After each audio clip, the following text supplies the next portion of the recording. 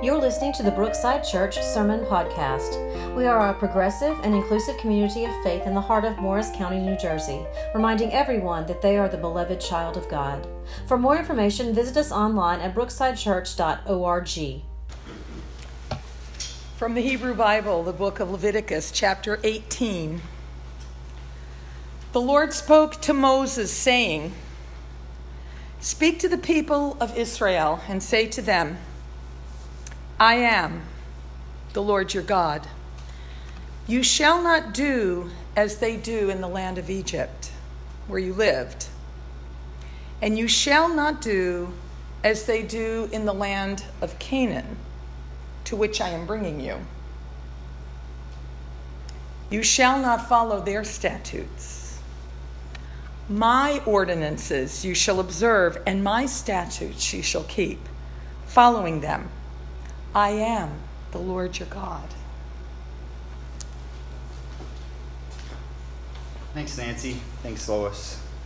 I wish I had time. I'm listening to Acts after I prepared my sermon and just overwhelmed with the story.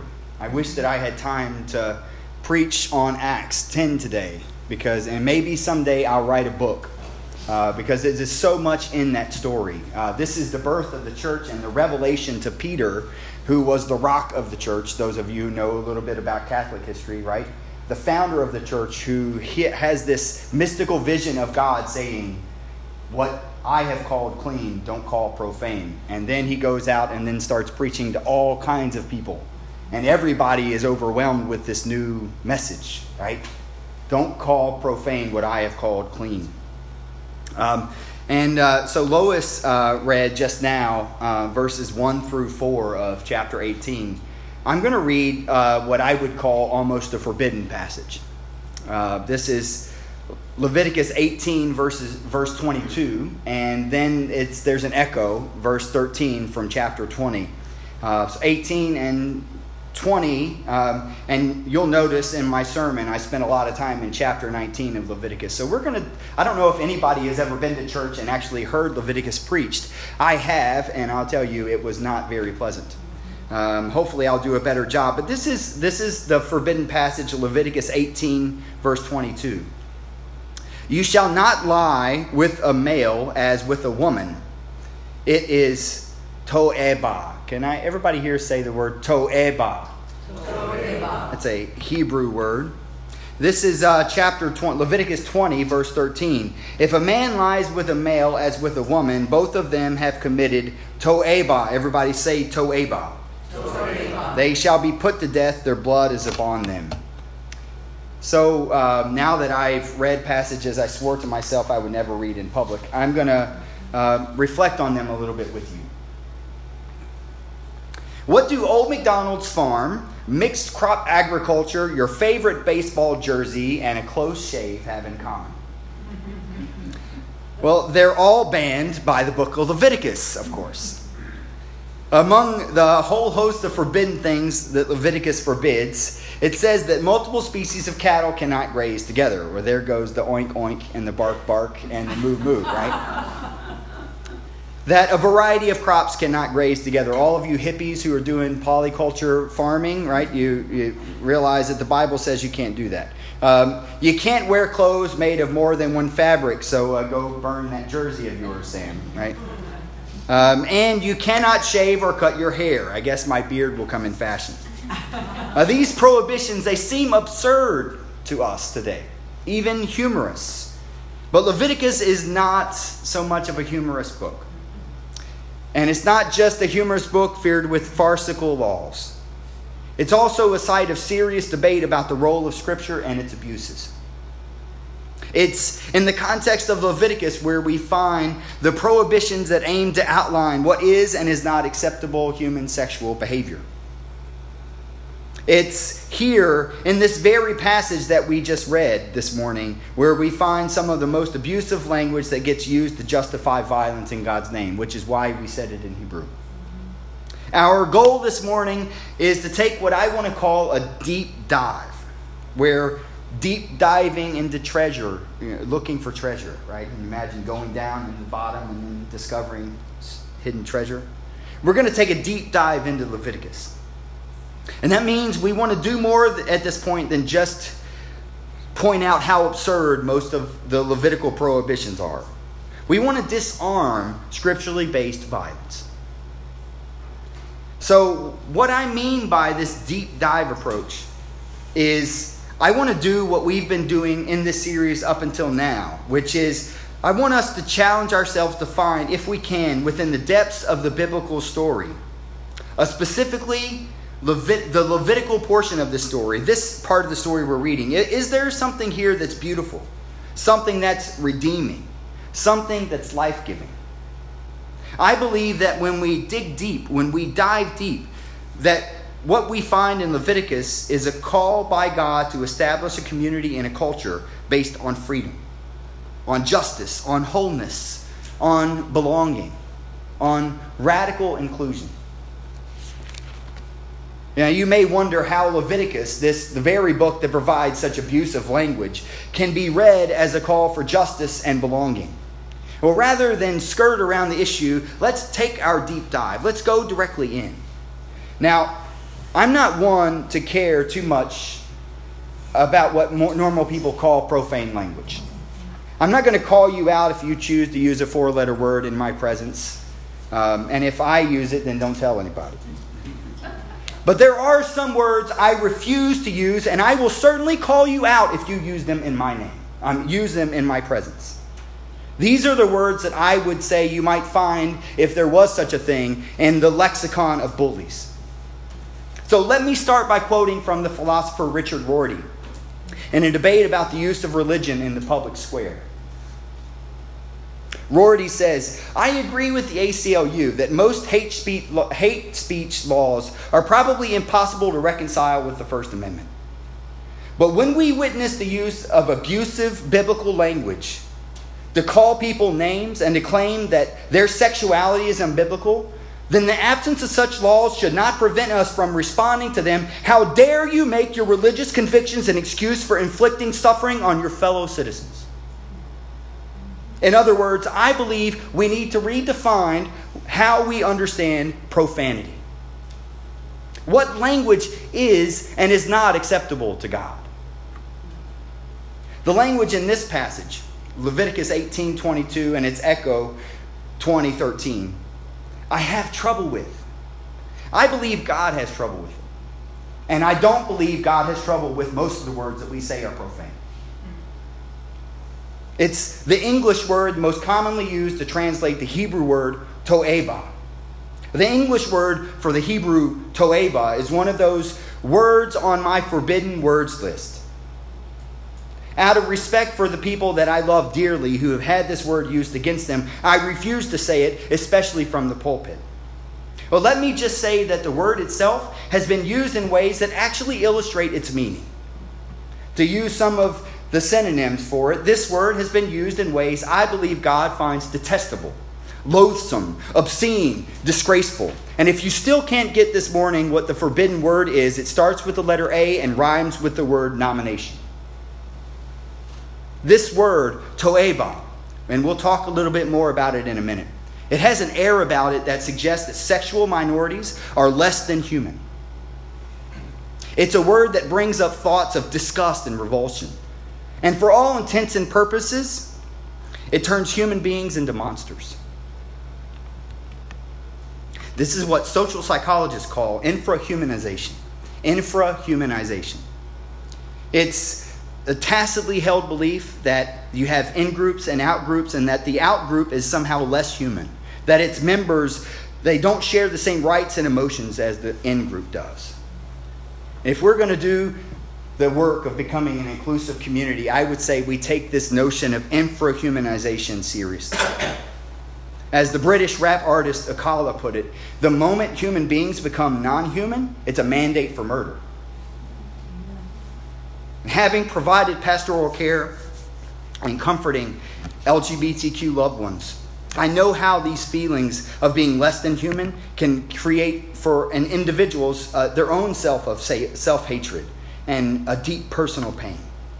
I remember sitting next to someone that I love deeply and hearing them say to me, I just want to die. I hate myself. and wishing that I could express my deep belief that God, when God looks at them, God has an extreme delight in them. But I remember thinking in my mind that the shame that they were experiencing had been so much reinforced by the church and by the culture around them that nothing I could say, possibly nothing I could ever do, would change how they felt. But still, I felt this yearning of the heart of God deep within me. So I looked at them and I said, don't you know you are God's beloved and there's nothing you can ever do to change that? This use of the Bible to abuse others, it makes me want to give up Christianity altogether. I mean, deep inside me, I find the struggle between my love for Jesus and the church and my inability to identify with so much of what fits under the banner of Christianity. So what do? Matthew Vines, the author of God and the Gay Christian, he wrote the following on his blog to explain why he left college to spend 2 years studying the Bible. Could it be true, he said?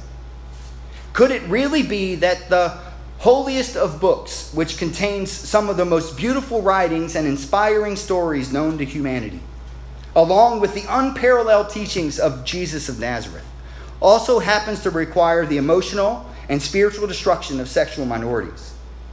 For any of us who have learned to love the Jesus who called the little children to him, whose highest law was love, and who was a fierce defender of the downtrodden and the oppressed, this simply did not seem possible. Well, yes, Matthew Vines, it is true. Unfortunately, the Bible contains all kinds of things. Some good, some not so good. It's a complicated book. But our goal this morning is to disarm this passage, to uncover if there's any treasure there at all, to take a deep dive and uncover in the context, to see if there's anything that we can find that's beautiful, that's redeeming, that's life-giving. Is there something about this specific prohibition in Leviticus that better helps us live out the teachings of Jesus? Is there something about this passage that helps us along the way in our quest to become more like Jesus, more like him whose highest law was love and who was a fierce defender of the downtrodden and the outcast? I believe there is. But to get there, you have to understand the book of Leviticus. So Leviticus is the third book in the Bible. 1, 2, 3. In Genesis, God creates people and the world. God puts the people in the world. And by the time you get to Exodus, you see that this people of God have become enslaved. And then God sets them free, right? Everybody understands the story, right? Take a big swath picture, right? God creates people, and then by Exodus, you've got slavery. And then God sets the people free, and then you find in Leviticus, God begins to instruct them, this newly freed people, about their religious practices. God begins to shape them into the kind of people that God is dreaming for them to be. See where Leviticus fits in? Genesis, Exodus, Leviticus. Leviticus is complicated and it's hard to understand. And it's possibly maybe one of the most complicated books with numbers in the whole Bible. And it's part of the passages of Scripture inside of it are this place where Jewish and Christian Scripture is most used to justify violence, especially against homosexuals. And it's primarily concerned with worship practices, and it mixes ceremonial and moral concerns in its legal codes in ways that sometimes scholars even have trouble parsing out. It contains strict dietary codes, listing what's good for food and what's not. Remember what we just read from Acts. It lays out a whole host of activity that's deemed forbidden. Almost everyone, though, agrees that most of the guidelines in Leviticus were for a specific community in its own historical context, in its own social location. And I'm certainly sympathetic with those Christians who are like Matthew Vines, who decide that the only way to deal with this is to dismiss it altogether. They deal with these clobber passages, 18:22 and 20:13, by taking them and saying, well, they're in the Hebrew Bible, the Old Testament, so it's no longer binding for Christians. As the reasoning goes, Christ fulfilled the Old Testament law, and the New Testament teaches that Christians should live out their new covenant rather than the old one. That's convenient. But this is a reasoning based on the Hebrew Scriptures. Notice that Lois and I didn't call it the Old Testament. It's based on a reasoning and an understanding of the Hebrew Scriptures that I don't buy into, and I hope you don't either. But either way, it still doesn't get at the question that we're asking this morning. Namely, is there some treasure here? Is there some way that this passage can help us to become better followers of Jesus? They help us to be kinder, more loving, more fulfilled human beings. For us, the Levitical codes simply seem antiquated, but in several places, Leviticus actually surprisingly includes guidelines for behavior that we would hear echoed in the teachings of Jesus later. For instance, Leviticus 19 is filled with this beautiful passages like, love your neighbor as yourself. Now, many of us have probably forgotten that came from Leviticus. Here, in Leviticus 19, right between chapter 18 and chapter 20, it tells us that feeding the poor and the stranger are part of what it means to be the community of God. It tells us to tell the truth about our neighbors, not to oppress them, to act with justice towards everyone.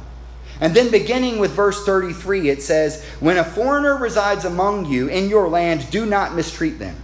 The foreigner residing among you must be treated as your native born. Love them as yourself, for you once were foreigners in Egypt. I am Yahweh your God. I wish most of the literalists would read that passage too. But here in this passage, in this verse, I think is a bit of the secret. This phrase that is there at the end, I think here's where our buried treasure is. Found over and over in Leviticus, there's this, when we take a deep dive and we look at the broader picture and then we start to parse out the pieces, we find hints at the truth of the heart of the call of God for us. I am Yahweh, it says, who brought you up out of the land of Egypt to be your God. Be holy as I am holy. It's repeated over and over. I am Yahweh who rescued you from Egypt. Be holy. Now, we may not be comfortable with the language of holiness, and maybe we need to leave that work for another day. But the reasoning is still clear, and it's repeated throughout the book of Leviticus. I freed you from Egypt, God says. So don't ever do to others what they did to you. The treasure, see, at the heart of the story, underneath all of the provisions and the prohibitions and all this stuff that we think might be humorous, is the Levitical promise of Jubilee. It's a promise of justice reset, for rest and restoration. In Leviticus 25, the community of the faithful was charged to let the earth rest every 7 years. And then every 49 years, the world is supposed to reset. All the debts are canceled, slaves are set free, everyone's given freedom to eat all the food from the fields. And in the end of the story about Jubilee, in Leviticus 25, guess what it says? I am Yahweh your God who brought you out of Egypt to give you a land and to be your God. It's in this context that I think, and only in this context, that the word to'eba makes any sense. Rather than a word that suggests disgust, it's used to express betrayal. A betrayal of the calling of the people of God. A calling that God had given them. For example, the use of the word to'eba in the context of Deuteronomy 18 says, when you come into the land that Yahweh your God is giving you, you shall not learn to follow the practices of the nations around you, because they are to'eba. In every other instance where the word to'eba is used, it suggests that the main problem is that the people of Israel have now forsaken their sacred calling and began doing what everybody else does. Now, before you get the wrong impression, it's not because there's something inherently wrong with the people around them. It's not just that the practices would make them like everyone else. It's that they would make them just like the people that God had delivered them from. I set you free from Egypt, God says. So don't do what the other people did to you. I believe that the treasure we're uncovering here is that we're entering into a new season of the church. We're witnessing something that most of us have failed to recognize. is that we're beginning to have the freedom to discover sacred hidden treasure at the heart of the gospel. God's radical welcome.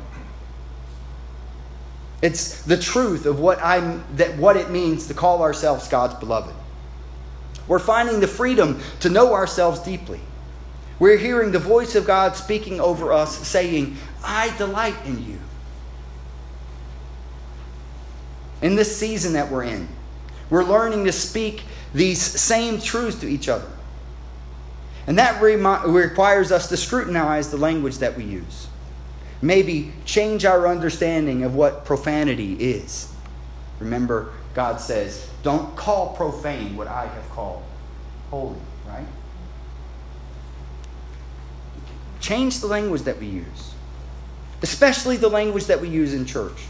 We need to begin confessing regularly that there are no outcasts to God, that there is no one that will ever enter this space or that we will encounter in the world that will be less God's beloved than we are.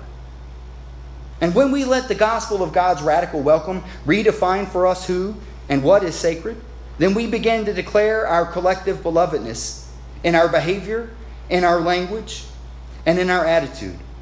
We begin to practice it with such intensity that it becomes central to how we see ourselves. It begins to influence how people in the world around us see themselves. We need to respond to the profanity of the world with the simple truth of the gospel of God's radical welcome. We need to declare to each other, you are loved, you belong. And to speak or act in any other way is toeba. It's to do the very thing that creates the situation that God had freed us from. It's to have forgotten who we truly are.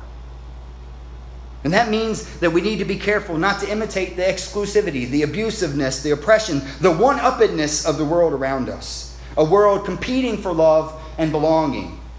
See, the world around us is filled with people who believe that there's a limited amount of God's love to go around. But let it be our bold declaration that we're all God's beloved. That there's enough of God's love for everyone.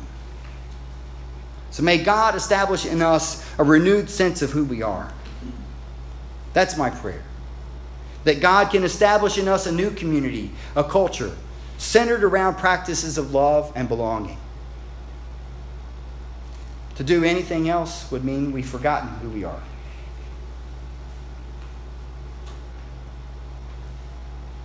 Don't be like Egypt. Be who God created you to be. Amen.